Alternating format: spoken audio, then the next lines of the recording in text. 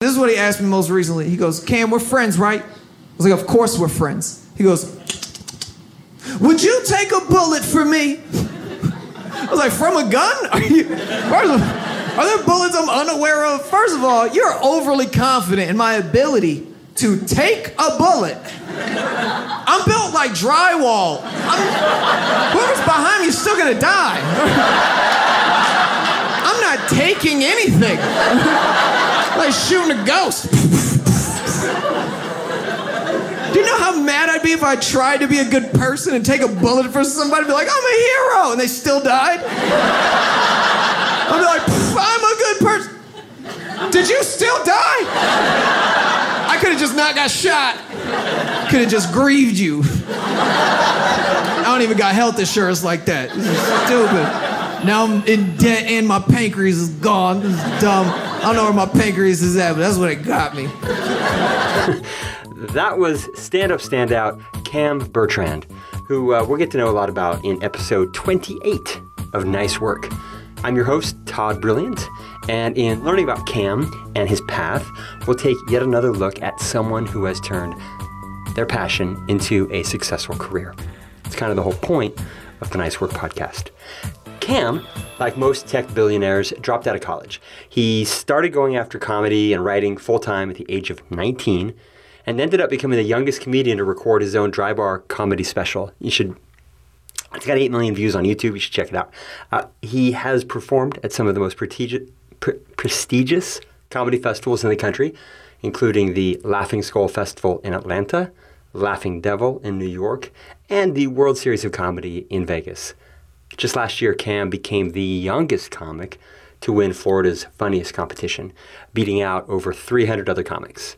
He's already worked with many of the biggest names in comedies, and he's just getting started. Dude's only 26 years old.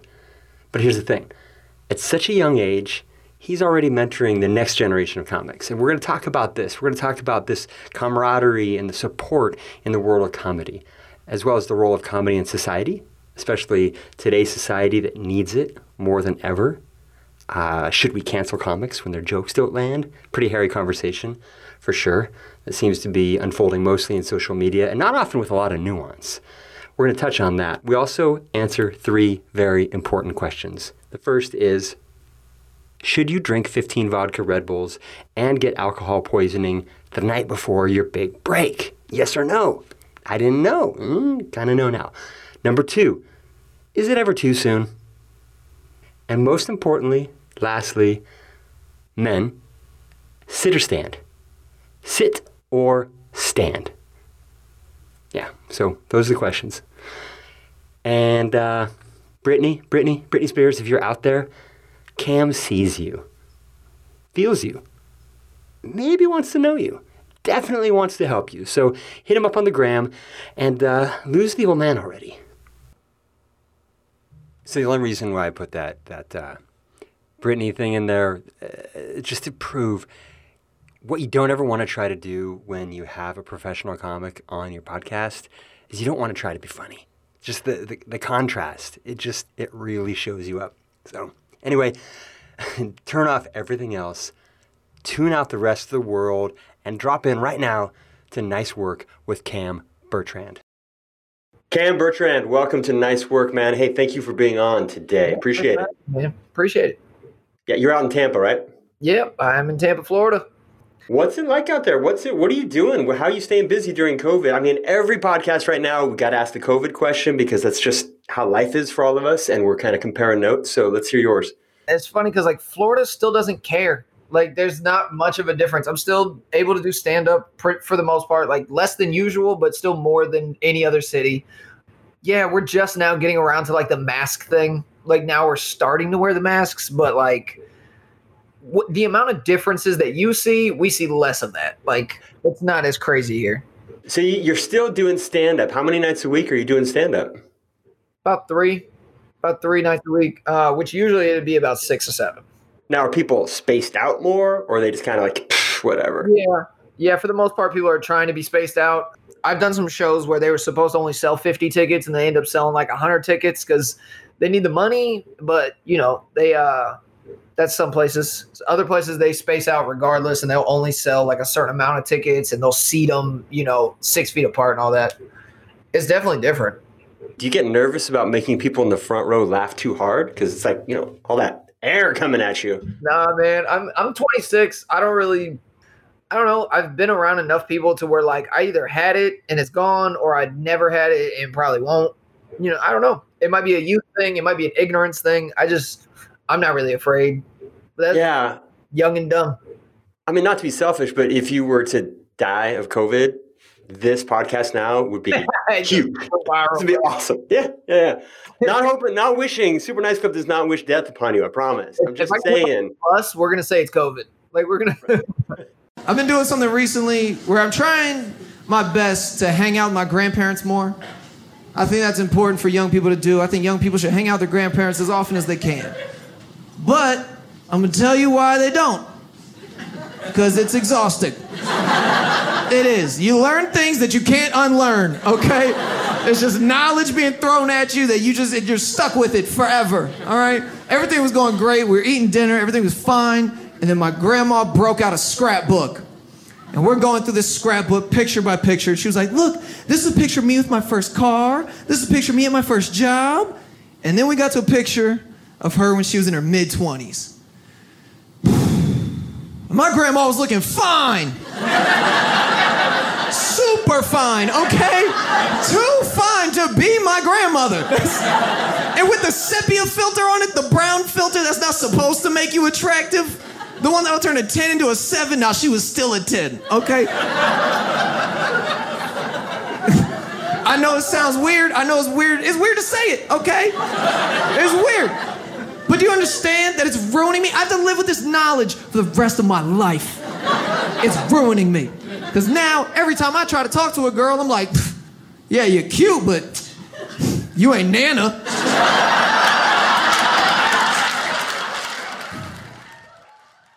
So you're 26 now, and you're known sort of as the young comic. You were the youngest to win Florida's Funniest. You're the youngest to get your own Dry Bar comedy special. You guys, check out the Dry Bar comedy special online. It's amazing. You're the youngest comic to be on the Nice Work podcast. Ooh. I know. I'm just out here doing it young. Do it. I'm going to stop being young, though. That sucks. Like, I started comedy, and I was the youngest, and now I'm, like, just progressively becoming, like, not young. And it sucks. There's younger comics coming up now, and are you kind of mentoring already a little bit? Yeah, I'm helping a lot of young dudes. Not a lot. Like, I'm picky. I'm very choosy. But, like, I got help, so I have to help people. It's like a rite of passage. If you don't get help, then you should still help people. But, like, I had a lot of help, so. I heard recently Michelle Wolf was on a podcast with Andrew Yang. I heard her talk about that a lot, about how helpful. I mean, of course, it's competitive because you guys are competing for eyeballs, you're competing for specials, et cetera. But you're also just the camaraderie and the sort of honor system among comics, helping people come up. The game, man. Like, if you love the game and you love comedy, nobody else's career really affects yours. Like, everybody's in their own lane. Everybody has their own style. Like, there's only a few people whose styles overlap to where they're getting work and you're not. But even at that point, then you're only competing with a small amount of people. Be better. You know what I mean? Like, you're not competing against thousands of people. You might be competing with 3 dudes. Like, I'm probably competing with Pete Davidson because he's a young dude, in the same demographic. But it's like, that there's still enough work for everybody. Like, there's no reason to hate somebody else's success. You're wearing a T-shirt with his girlfriend on it, or his ex, right? Britney Spears? He dated Ariana Grande. It's a great shirt. I'm promoting Britney because, man, we got to save Britney. Have you seen her lately? No, we haven't hung in a while. Crazy. After this, Google Britney Spears 2020. She seems like she's crying out for help. It's real. All right. Well, Super Nice Club to the rescue. Britney, if you're out there listening to your favorite comic, Cam, right now, we're here to help. Just reach out. Maybe reach out to Cam first. Reach out to Britney, man. Somebody save her. So Michelle Wolf also said that it usually takes about, there's kind of a number out there, like 7 years for a comic to break. 7 years of grueling 6 nights a week work at basically minimum wage, right? Or worse. How did you cut in line? See, I didn't cut in line. Dude, I have October 20th will be 7 years. Oh, there we go. Yeah. There we go. She's she's right. Everybody has a different timetable. A lot of people it takes at least 10, but I did shave some time off by being younger, by being hungry, by it being the only thing that I did. I was out 6-7 nights a week, and I got help from the guys that were above me, and I'm thankful that I did. I'm thankful that they helped me because it shortened my growth, but there's still 7 years of growth that have to happen. You have to live a life. You have to go out. You got to go drunken nights at the bar. You got to meet people. You got to have stories. You got to just life lessons. That's the only way to get better, plus stage time. When did you know that comedy was for you? It was weird. When I was 14, I saw Dave Chappelle's Killing 'Em Softly, and I was like, that looks like the most fun thing I've ever seen in my life. I was like, that he's getting paid to do that? It looks amazing. I always wanted to do it. Like from 14, I was like, damn, I kind of want to do that. I kind of want to do it. But I didn't think I'd be able to do it at my age. So I kind of waited. And then in high school, I would like have notes and have like ideas that I would pitch to my friends at lunch, like at the lunch table. And they had no idea that I'd pre-written all of this. But I was like basically running bits by them of like, hey, you saw Miss Johnson? Well, maybe she'd have a husband if like just dumb high school stuff. But yeah, I was basically doing stand-up for my friends at school. Did anyone push back? Anyone tell you in your life that you were being unrealistic? Like maybe do something else, be a vet? My dad's gonna hate that I say this because me and him we're on good terms now. But like, yeah, when I told my parents that I wanted to do stand up, he said no. Like he was like, what else? Like there's no way. Not even like in a mean way, just in like a passive way of just like no. And I was just, that kind of bothered me. But my mom was super supportive. She told me I could do it. Nobody really told me I couldn't. There's some friends that are like, oh, that's weird, but nobody was really like, you can't. Dad was just using reverse psychology on you. He knew if he said no, that you would bite harder. Maybe. Or maybe he was trying to be a good dad and make me have an actual job. Like, I get it. Nobody wants their kid to actually go like, hey, I want to do this. And they're like, please be a carpenter or something. Do something productive. In school, I was all right funny. Like, I'll make you laugh, but like I wasn't like the back of the bus funny. All of my friends were way funnier than me. So then when I said I wanted to do stand-up, everybody's kind of like confused, not against it, but they were like, you're not the funny one. Like, you're all right, but all of my friends are hilarious, but I can write a great joke. I just, for whatever reason, I've always understood comedy. Like, I understand. But that's what's cool. I like hearing that because that's this idea with, this podcast, nice work, just people who have found their passion and made them into their living, right? And so, like you just said, maybe you weren't the funniest, but whoa, once that match was lit and you got that passion, you worked, you put in the work, you honed your craft. And by the time you were 18... Yeah, and then finally I was funny.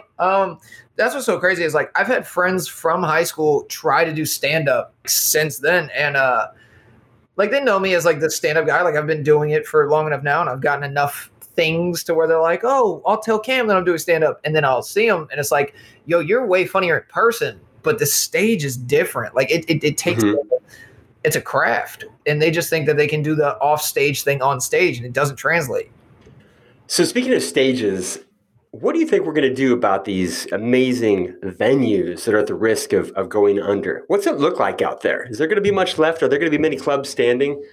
I hope so. It's rough because, like, it affects everything. So if we're doing the 6 feet thing, a building that used to seat 400 is now seating 200, and then they still got to bring in the big names. The big names want X amount of money, but there's fewer tickets. So now you have to pay $100 to go see this person that you normally would have paid $50. Like, it adjusts everything. So a lot of places aren't going to be able to stay open. And it sucks to see businesses collapse because of something that wasn't their fault. Like, this all happened because of bats, bro. Why are we eating bats? We can get McDoubles, dog. Why are you eating bats? What are some of your favorite small venues that helped you coming up? The ones that we really need to save. You got some? Side Splitters Comedy Club in Tampa was the first place to ever give me stage time. That is my home club. I've been there. I used to sleep on the couch in the green room. I used to spend nights there. That place grew me as a human. Side Splitters. Yep, Side Splitters Comedy Club in Tampa is home. You know what I mean? I lived there. like since I was a kid. It's funny too because like I would go to there's 7 shows in a weekend: 1 Thursday, 2 Friday, 3 Saturday, 1 Sunday. Right? I would go to all 7 shows and see the same headliner, feature, and host all 7 shows and just learn and just sit there and see how they adjusted jokes per show, how different jokes hit different on different nights. And yeah, this is a place that basically grew me, groomed me. Is that the right thing? I think both. I think both is good. Anybody else come up out of Side Splitters that we know of? Oh yeah, JB Ball.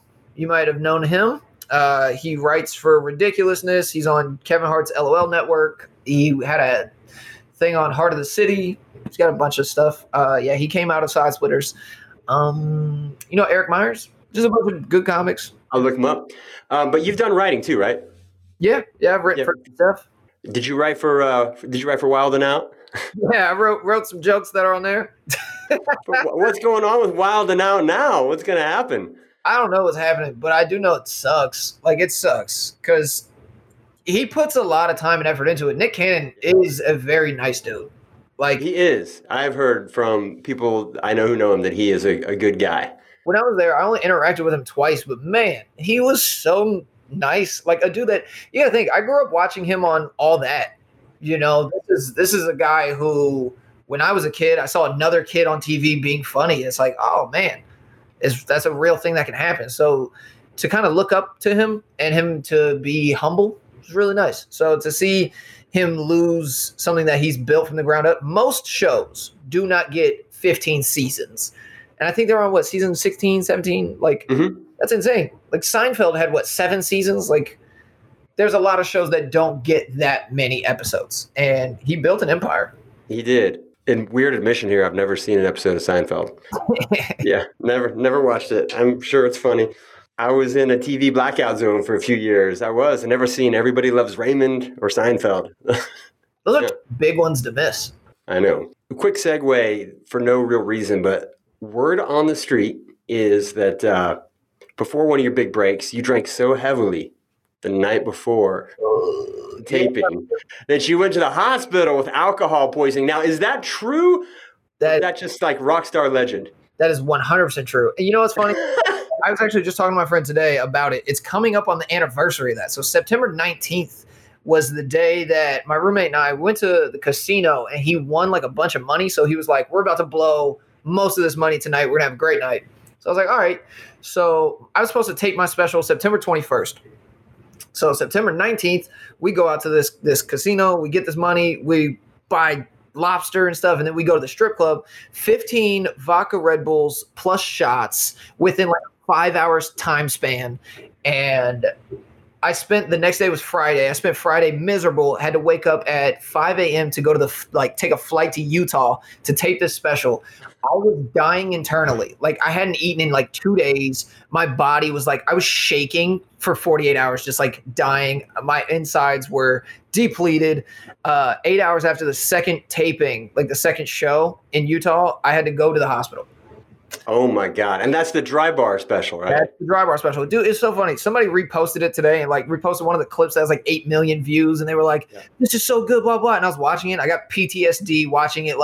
You will have no idea what was happening in this moment. The moment where I was there's a moment where I'm like, oh, I wouldn't take a bullet for my friend. In my head, I was like, I could die right now. My body was shutting down. Yeah, that's the first thing that I saw you on was the Dry Bar special. And yeah, you look good. You look healthy. You looked animated and alive, and you're commanding it. You're owning it. So yeah, it was weird. In my head the entire time, I'm like, do the jokes, but I was also like, man, if I die on camera right now in the middle of this taping, that's gonna be weird. The whole set, I was just in my head just do it, just get it done. That was in Utah. Was that so? That was the squeaky clean set. Yeah. That was another thing is I had never practiced that set that clean. I had never. All those jokes, I'm not a dirty person, but I'll say damn or shit sometimes. And then you can't at that taping. And I had never done those jokes without saying some words. And so to be dying internally and then to do this entire set without saying anything, I'm in my head here's this joke. How do I say this without saying shit? How do I say this without? It worked out. There's a bit in that special that I've never done without saying a certain word. And then so I'm doing that bit on the special and I was like, I don't know how to say this sentence without saying this word. And I just found a way to say it. And I was like, yes, I'm so glad that worked. Important question for you. Is it ever too soon? Yeah. I didn't think so until, now I'm getting older and I'm realizing there's a time and a place. The Kobe jokes were too soon, man. Like, Kobe jokes still are too soon. Like, there's a time and a place. It takes a lot for me to say that something too soon, but if it's too soon, it's too soon. Like, you should know. I don't know, man. It's hard to say. I can say this. It's some things are too soon for me. Right. For other people, nothing's too soon for Jesselnick. He's supposed to talk about that. That's his lane. He's supposed to be the too soon guy. I see, just checking out your website, really, that you've worked with a lot of great talents. Right off the top, Andrew Schultz, Davidson, like you mentioned, Hannibal Buress, Mike Epps, Mike Che, right? Yeah. What's it like working with your comedy heroes? I mean, I'm assuming sort of that you look up to these guys, right? Yeah. And that list is all guys, by the way. I mean, do you not get along with women or what? No, dude. Taylor Tomlinson is on my top 5 list of like people that I really, really want to work with. She is incredibly funny. And no, there's a lot of women that I'd love to work with. Just Sarah Silverman. No, I know you're. Come on, man. I gotta give you a hard time. But what is that like? What's it like working with these guys? That made me sad because it's like, I haven't gotten to work with any of the women that I want to work with. Like that makes me be like, I gotta work harder. I want to work with Sam J. Like, it sucks. I gotta get better. No, it's great working with your heroes, man. Like, Andrew Schultz I've been looking up to this dude way before he popped. Me and my friend, we had took a trip to New York and we were at the Comedy Cellar. And the last 3 comics on the lineup were Andrew Schultz, Dave Attell, Big J. Okerson. And if they would have been flip-flopped anywhere else on that lineup, people would have been buried. Like, Andrew Schultz has been incredible to me since 5 years ago. That guy is impeccable. So, like, when you get to work with these guys, it's almost weird to, like, sit in a green room with them and have so many questions and have all this, like, fandom, but also want to be respected as a comic and not want to, like, freak out, but also want to be, like, I worked with Nate Bargatze, and when I was in the green room, my goal was to not tell him I loved him. And I was like, just don't tell him you love him. Don't be weird. And I told him, I was like, look, man, Full-Time Magic, which is his first hour, is one of my top 5 hours of all time. And he was like, he took it real humbly. He was like, oh, thanks, man. But like, I've seen so much comedy, and like that hour is flawless. It's neat, man. Comedy is one of those things where you get to work with your idols quicker than any other thing. You know what I mean? Like, in music, you don't get to work with your idols until you're already established like crazy. I can feature for most of the people that I look up to off of like hard work, but like luck. Speaking of Andrew Schultz, I recently watched his crowd work special. Yeah, the one with the Wheel of Slavery bit. Yeah.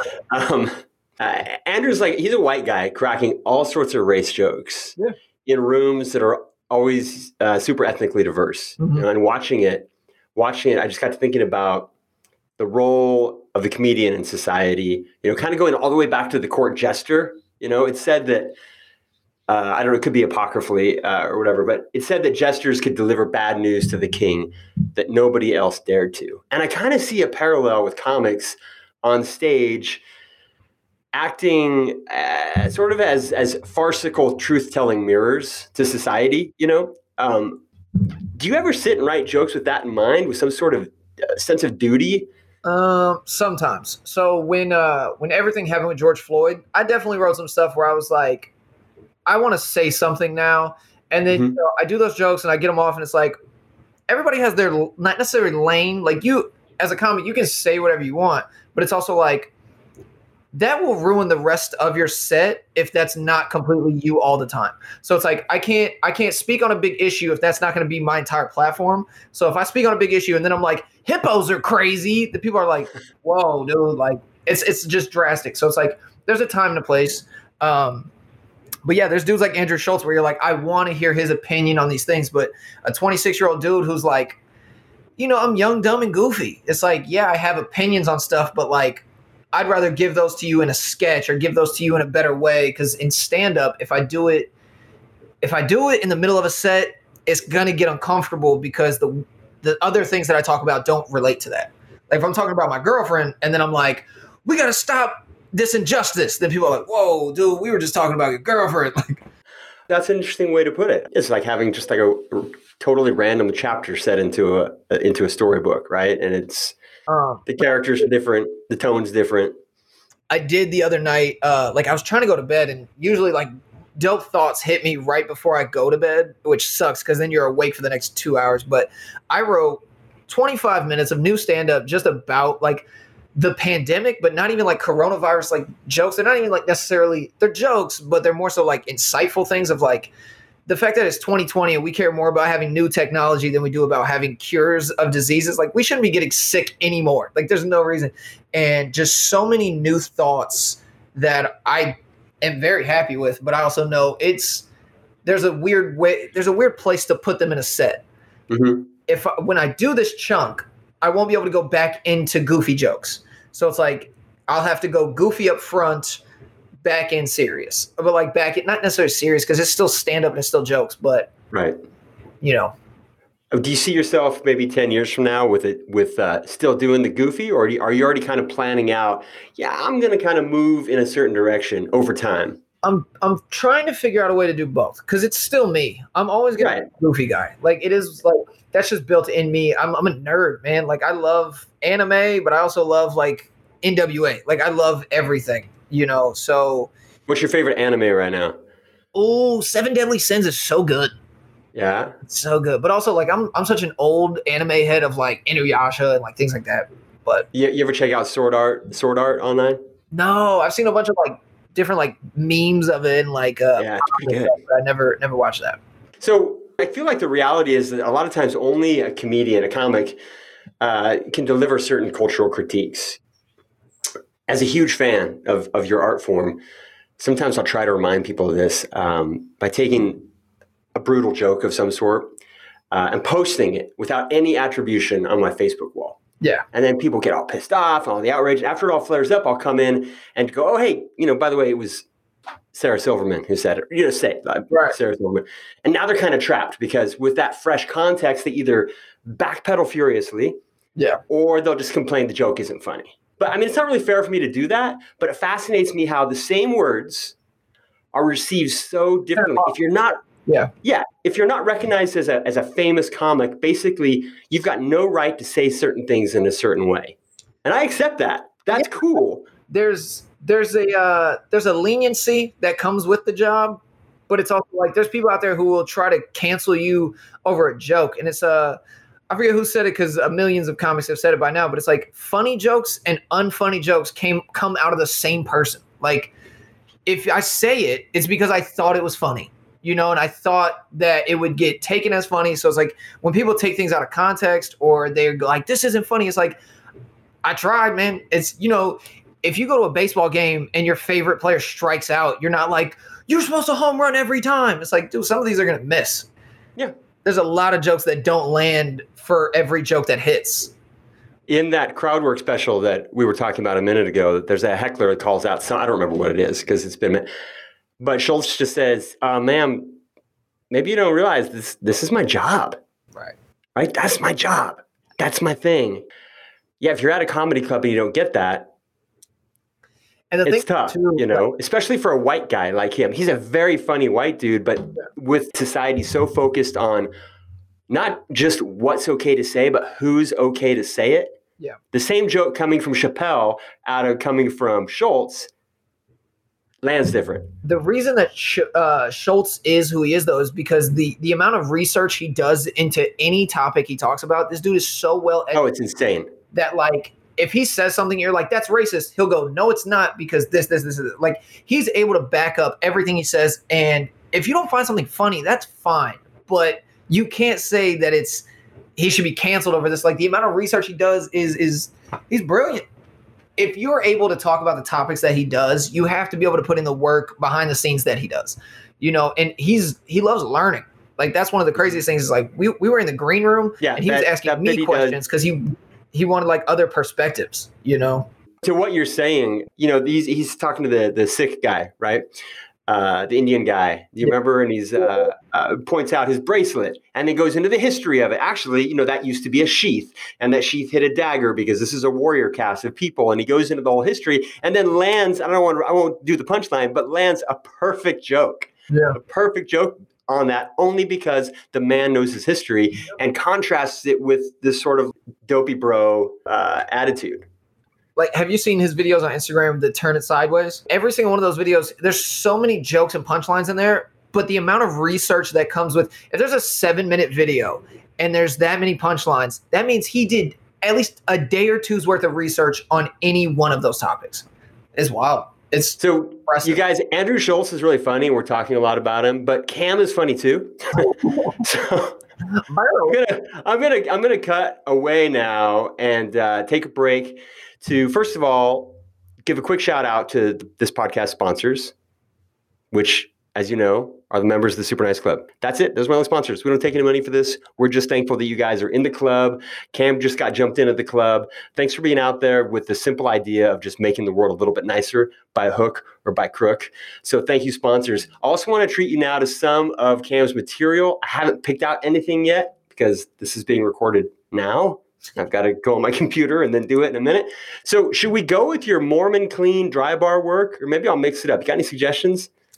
I mean, I don't know, whatever you want, man. All right, here we go. We're gonna ready. Here you go. I don't have that like manly bravado, dude. I don't have what you have. I don't have that manliness. I wish I did. I wish I was tough. You know what I mean? I just don't. I've never been that guy. I bumped into a guy that looked like you the other day, right? He's big as shit. I bumped into him because I was looking at my phone because life is better on my phone. And I bumped into him and he goes, "Hey, I'll make you my bitch." And he thought that was going to scare me. But I was like, well, how do you treat your bitches? Are you nice to your bitches? Do you compliment your bitches? You pay for dinner for your bitches? I'll be a bitch. All right, I'll be a bitch. Trying to get booed up. I don't give a shit. Sounds wonderful. I'm sick of paying for dates. Fuck this. Just be on a date with somebody like, he got me a Gucci bag. Give a fuck? Well, that manly shit ends up broke. I don't want to be. And we're back. I'm not sure how to segue out of pre-recorded bits. I hope you like it. We just assume. Was it good? Did you like it? We're just going to assume people are still kind of laughing and smiling and things are all lightened up after all that heavy roll of the comic in society stuff. Who are your all-time comedy heroes? Like historical ones, not people working right now, but like the big ones, the greats. Well, does Dave Chappelle count? I mean, he's still working, but yeah, he's old enough. Yeah, that's my Mount Rushmore. Nobody will come close to him. Patrice O'Neal is my number 2 all time. Louis C.K. is still a murderer. Bill Burr, Chris Rock. I love Gerard Carmichael, and he's kind of quit stand-up now, so I feel like that's fair to say. What about people that are crushing it right now, or people coming up? Anyone coming up that you want to give a shout out to that people should definitely drop what they're doing and go listen to? Besides you, first. Jack Knight's incredible. I think Jack Knight. Yeah, JAK NKNIGHT. Yeah, I think he's one of the best comics working. The dude is a genius. He's a writer on Big Mouth, and he's got some stuff on Netflix. I think he's great. Sam J, she's super funny. She just had a new special come out on Netflix. Who else? My best friend Dedrick Flynn is out of Atlanta. He's one of the funniest human beings on the planet. Like, this guy he's one of those dudes who's frustratingly funny where you're just like, you laugh so hard throughout the day, you're just tired. Like, yep, he's one of the best comics that I've ever met. So right now you're doing COVID unfriendly shows in Florida because Florida's just sorry, Super Nice Club members in Florida, but y'all are like, I'm in California, I can't really talk. I'm in LA. We're just as bad, but I just want to feel like somebody's worse on the East Coast. Oh, hey, that reminds me. What about that whole beef? What about that rap style comic beef between like LA and New York? What's that all about? Man, it's still a thing. Like, people still look at it as like New York's where you go for stand-up, LA's where you go to get famous. But like, from what I've seen, the last 5 years have bridged the gap of like, there's killers in LA. Like, there's guys in LA who are just great stand-ups who never lived in New York, and there's people in New York who are still killers, but You know what I mean? I don't know. I don't. Who's the Tupac? Who's the Biggie? Ooh, oh man, that's rough. Because like LA Tupac would probably be like, if you're going like historically, it'd probably be like Dane Cook. Because like the dude put up crazy numbers. He was the Hall of Fame guy. I know. I forgot all about Dane Cook. He just kind of dropped off. Yeah, and then New York's Biggie would probably be like Dave Attell. So those two go toe to toe now. Probably not. They're not synced up in time. If they went toe to toe, it wouldn't even be close. Dave Attell would wreck him. But but like you're also not looking at like a roster of dudes. Like No. LA's got Theo Vaughn, you know what I mean? New York's got Sam Morril. Like it'd be a good 10 on 10. Like I think that'd be close. Which back in the day they didn't even think it'd be close. Time to organize that. I'm down. So on to some more, not to get it back into the too heavy stuff here, but it's kind of important. I want to address it. I heard you say, and I hope it's true, man. Just lie to me. I don't care. Just say it's true. I heard you say that you sit down when you pee.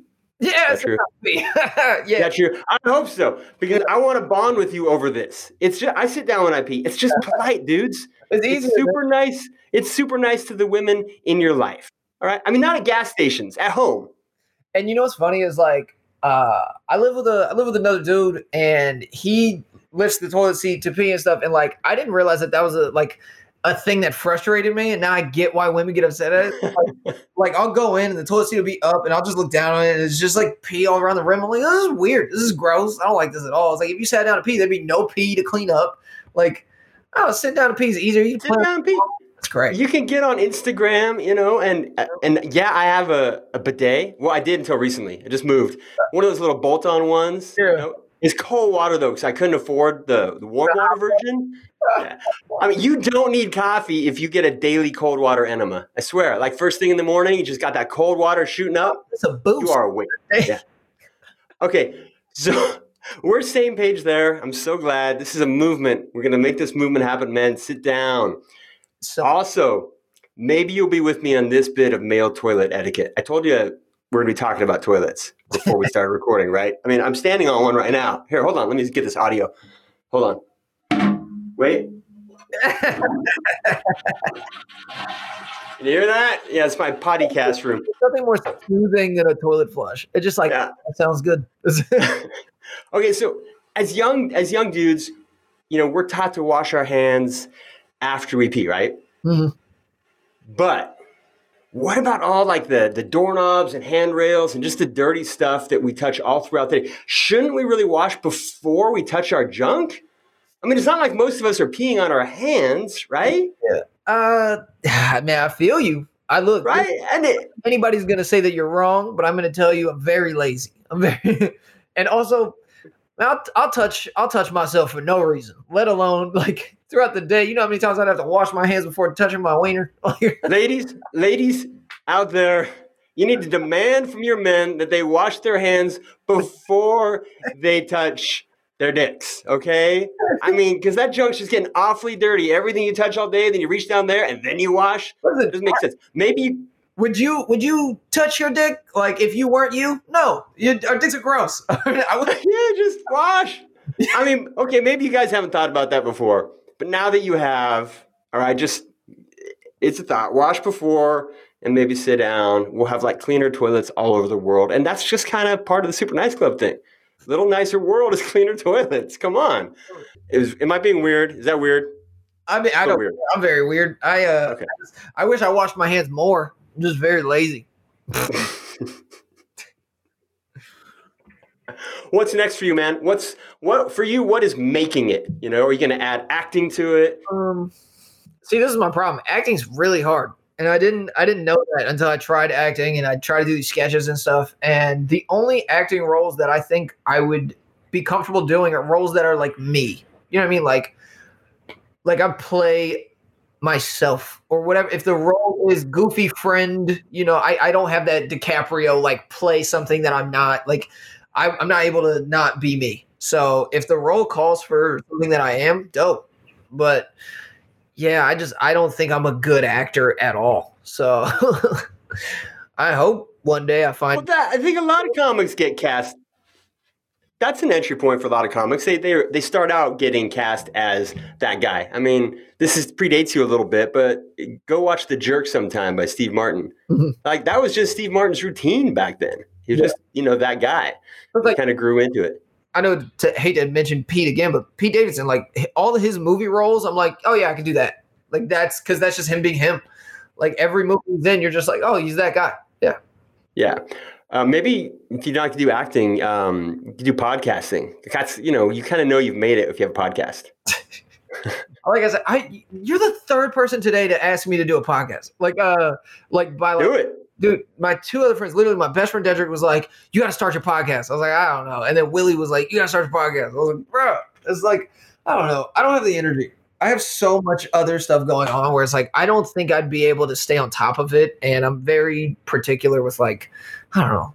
A lot goes into a podcast. I know how much time and effort goes into it because all of my friends have them and I've done them and I see the energy. It's draining. It's a constant hustle, man. I had no idea. See, I never really listened to podcasts before I started this. No idea, which is why the quality of my podcast maybe suffer a little bit. But the quality of my guests is amazing. Today we have Cam Bertrand, ladies and gentlemen. It is. You know what you have to do is you're like a salesperson all the time because you have to land a guest every week. Mm-hmm. That's my least favorite part. I don't like that. I don't like asking people to be on the podcast. And I don't like following up and doing all that stuff because it's kind of like you feel like you're asking for a favor, right? I feel bad so long to do it. I feel bad. It's just I've been swamped. And like if I don't put it in my calendar, I but that's the thing. I'm following up with all kinds of people out there. Like now I've got like, a couple dozen people, like we're touching base and all that and it comes around, but it's a lot of work. I need to, you get big enough, you have people do that for you, right? I'm not quite Joe Rogan yet. Not quite there. Yeah, I think the only way I'd be able to do it is if I like film or like recorded 20 of them and then put them out like weekly. And like even then I'd get backtracked and be like, shit, I don't want to do this anymore. Yeah, but you'd be good at it because you're funny. But is it worth it for you? I don't know. So next for you then is just continuing to hone the craft, to do more specials, kind of wait COVID out, and then come out, all guns blazing, I guess. Yeah, man, I'm actually planning my next half hour soon. Like I'm going to try to before the end of the year, if not early next year. But I got a pretty dope idea for the next one. Where would you tape that? That's a secret because like that's the part where I'm trying to figure it out now. Like I'm trying to get the location locked down because it's going to be something that's never been done before. And that's why I don't know if I can do it. So I got to schedule meetings and stuff and see if they'll let me. Oh, like inside a zoo, like in the lion cage or something like that? Not that dope, but like close. But okay, cool. Yeah. All right. Well, I'm looking forward to it. All right. So we do this thing with these podcasts where we have the guest issues a challenge for the Super Nice Club members, just called the Super Nice Challenge. Mm-hmm. Crazy, right? Just something they can do maybe once or every day to kind of, make the world a little nicer place. You got anything? You know what? I saw that you had asked me to do that, and I was like, you know what? I didn't think of anything until just now. I think this would be really cool because I know it affects me deeply. So if you have ever watched like one of those like a video that you really liked, but you go to the comments and somebody says something mean, defend that person. Like if you like the video and somebody says something like this sucks, just defend them. Because it's like that person can't defend themselves because then they look like a mean person by being like, how does my video suck? You have 0 followers or you have no profile picture or something like the people who are being mean, to negate that and to make the person who posted the video feel better, just defend them. Just be like, they put in a lot of time and effort into this craft. Like, because the person who posts the content can't go to war for themselves, go to war for them once a day. Like, it'd mean the world. I like that. And it's so true. We have that Yelp culture now, right? Where everybody just hates on stuff and the restaurants or whatever, they can't defend themselves. Yeah. All right. So go find... Basically, what Cam is asking for you guys to do is to go to his YouTube page, find a negative comment, and basically tear that person in half, okay? I don't get like a lot of them, but I get enough to where I'm like, gosh, I want to say something back. Nah, you can't. And then lastly, do you have a question for me, Cam? Anything? Throw it at me. I'll answer any question. I don't edit. What's your third favorite villain? My third favorite villain. Oh, man. So favorite villain, that's hard. I got to really go calculate my third favorite villain. I'm going to say it's Rutger Hauer in Blade Runner. Oh, very. You know, yeah. He's a villain, but he's also so, you get his backstory. Do you remember Blade Runner? You saw that one? You never saw Blade Runner. That's cool. I never saw Seinfeld. We're kind of even in terms of like cultural significance here. No, he's a bad android or robot or whatever. Synth, I think they call him. I don't know. But he's mad for a reason, He's been given a very short life and disrespected and all these things. So, those villains. That's how I feel like Michael B. Jordan in Black Panther. It's like he's mad for a reason. I get it. Yeah, exactly. Yeah, that's a superhero movie, right? I've never seen it. You never saw Black Panther? I'm kidding. No, I saw it. Yeah. That's, that's pretty much my physique. Michael B. Jordan in Black Panther. Yeah, that's where you can't really tell. I mean, right here. Just, but that's pretty much, I'm cut like Michael B. Jordan. Yeah. Hey, man, I appreciate you being on. I look forward to the rest of what you're doing. Definitely give a shout when you're heading out to Los Angeles, and we will get the club to come out to your club. I just hope that we're all able to do things like support our local comedy venues. I'm going to add a super nice challenge in there to anybody listening. Find whatever venue is near you. Find a comedy. If you like comedy, find your local venue in your town. All right. They're probably, unless they're, in Florida, they're probably not doing a lot of business right now. Reach out to that venue and see if you can, if they're doing a GoFundMe, if they're doing any kind of fundraiser, and throw them some money, throw them a little bit of cash. You don't know. That could be the little bit of difference that helps them, meet payroll and not go out or take care of rent. Just show them some love right now and go to Cam's page and crap all over a negative comment. I love it. All right, man. Thanks a bunch. I'll talk to you again. Yeah, thanks for having me. So there you have it. Nice work with Cam Bertrand. Hope you enjoyed that. I really did. I really enjoyed talking to Cam and just getting a vicarious connection into the comedy world, one that I love so much. Before I forget and before you click out of here, big thank you. Big love to Christine King, Instagram at Chrissy with a Y, Berries, Berries, for introducing me to Cam's work. Christine is a comic, and she's also an organizer of comedy shows, I think largely in the Los Angeles area. Great friend, great person, unbelievably funny, and a future podcast guest of Nice Work. So thank you for being a member of the Super Nice Club. If you want to learn more about the club, check us out, superniceclub.com. Text us to become a Super Nice Club Insider. That's a thing, and it's cool. All you have to do is text us at 310-421-0393. I'm going to say it again like they do in the radio. 310-421-0393. Just text right now. Like text Cam, and I'll send you something funny back. Funnier than the Britney Spears crack at the beginning of the show. Maybe. I'll try. Maybe I'll just send you a link to one of Cam's jokes or Christine's. So thank you guys, gals, everything. Love you a bunch. Stay nice, everyone. Putting down my rifle and deserting this war.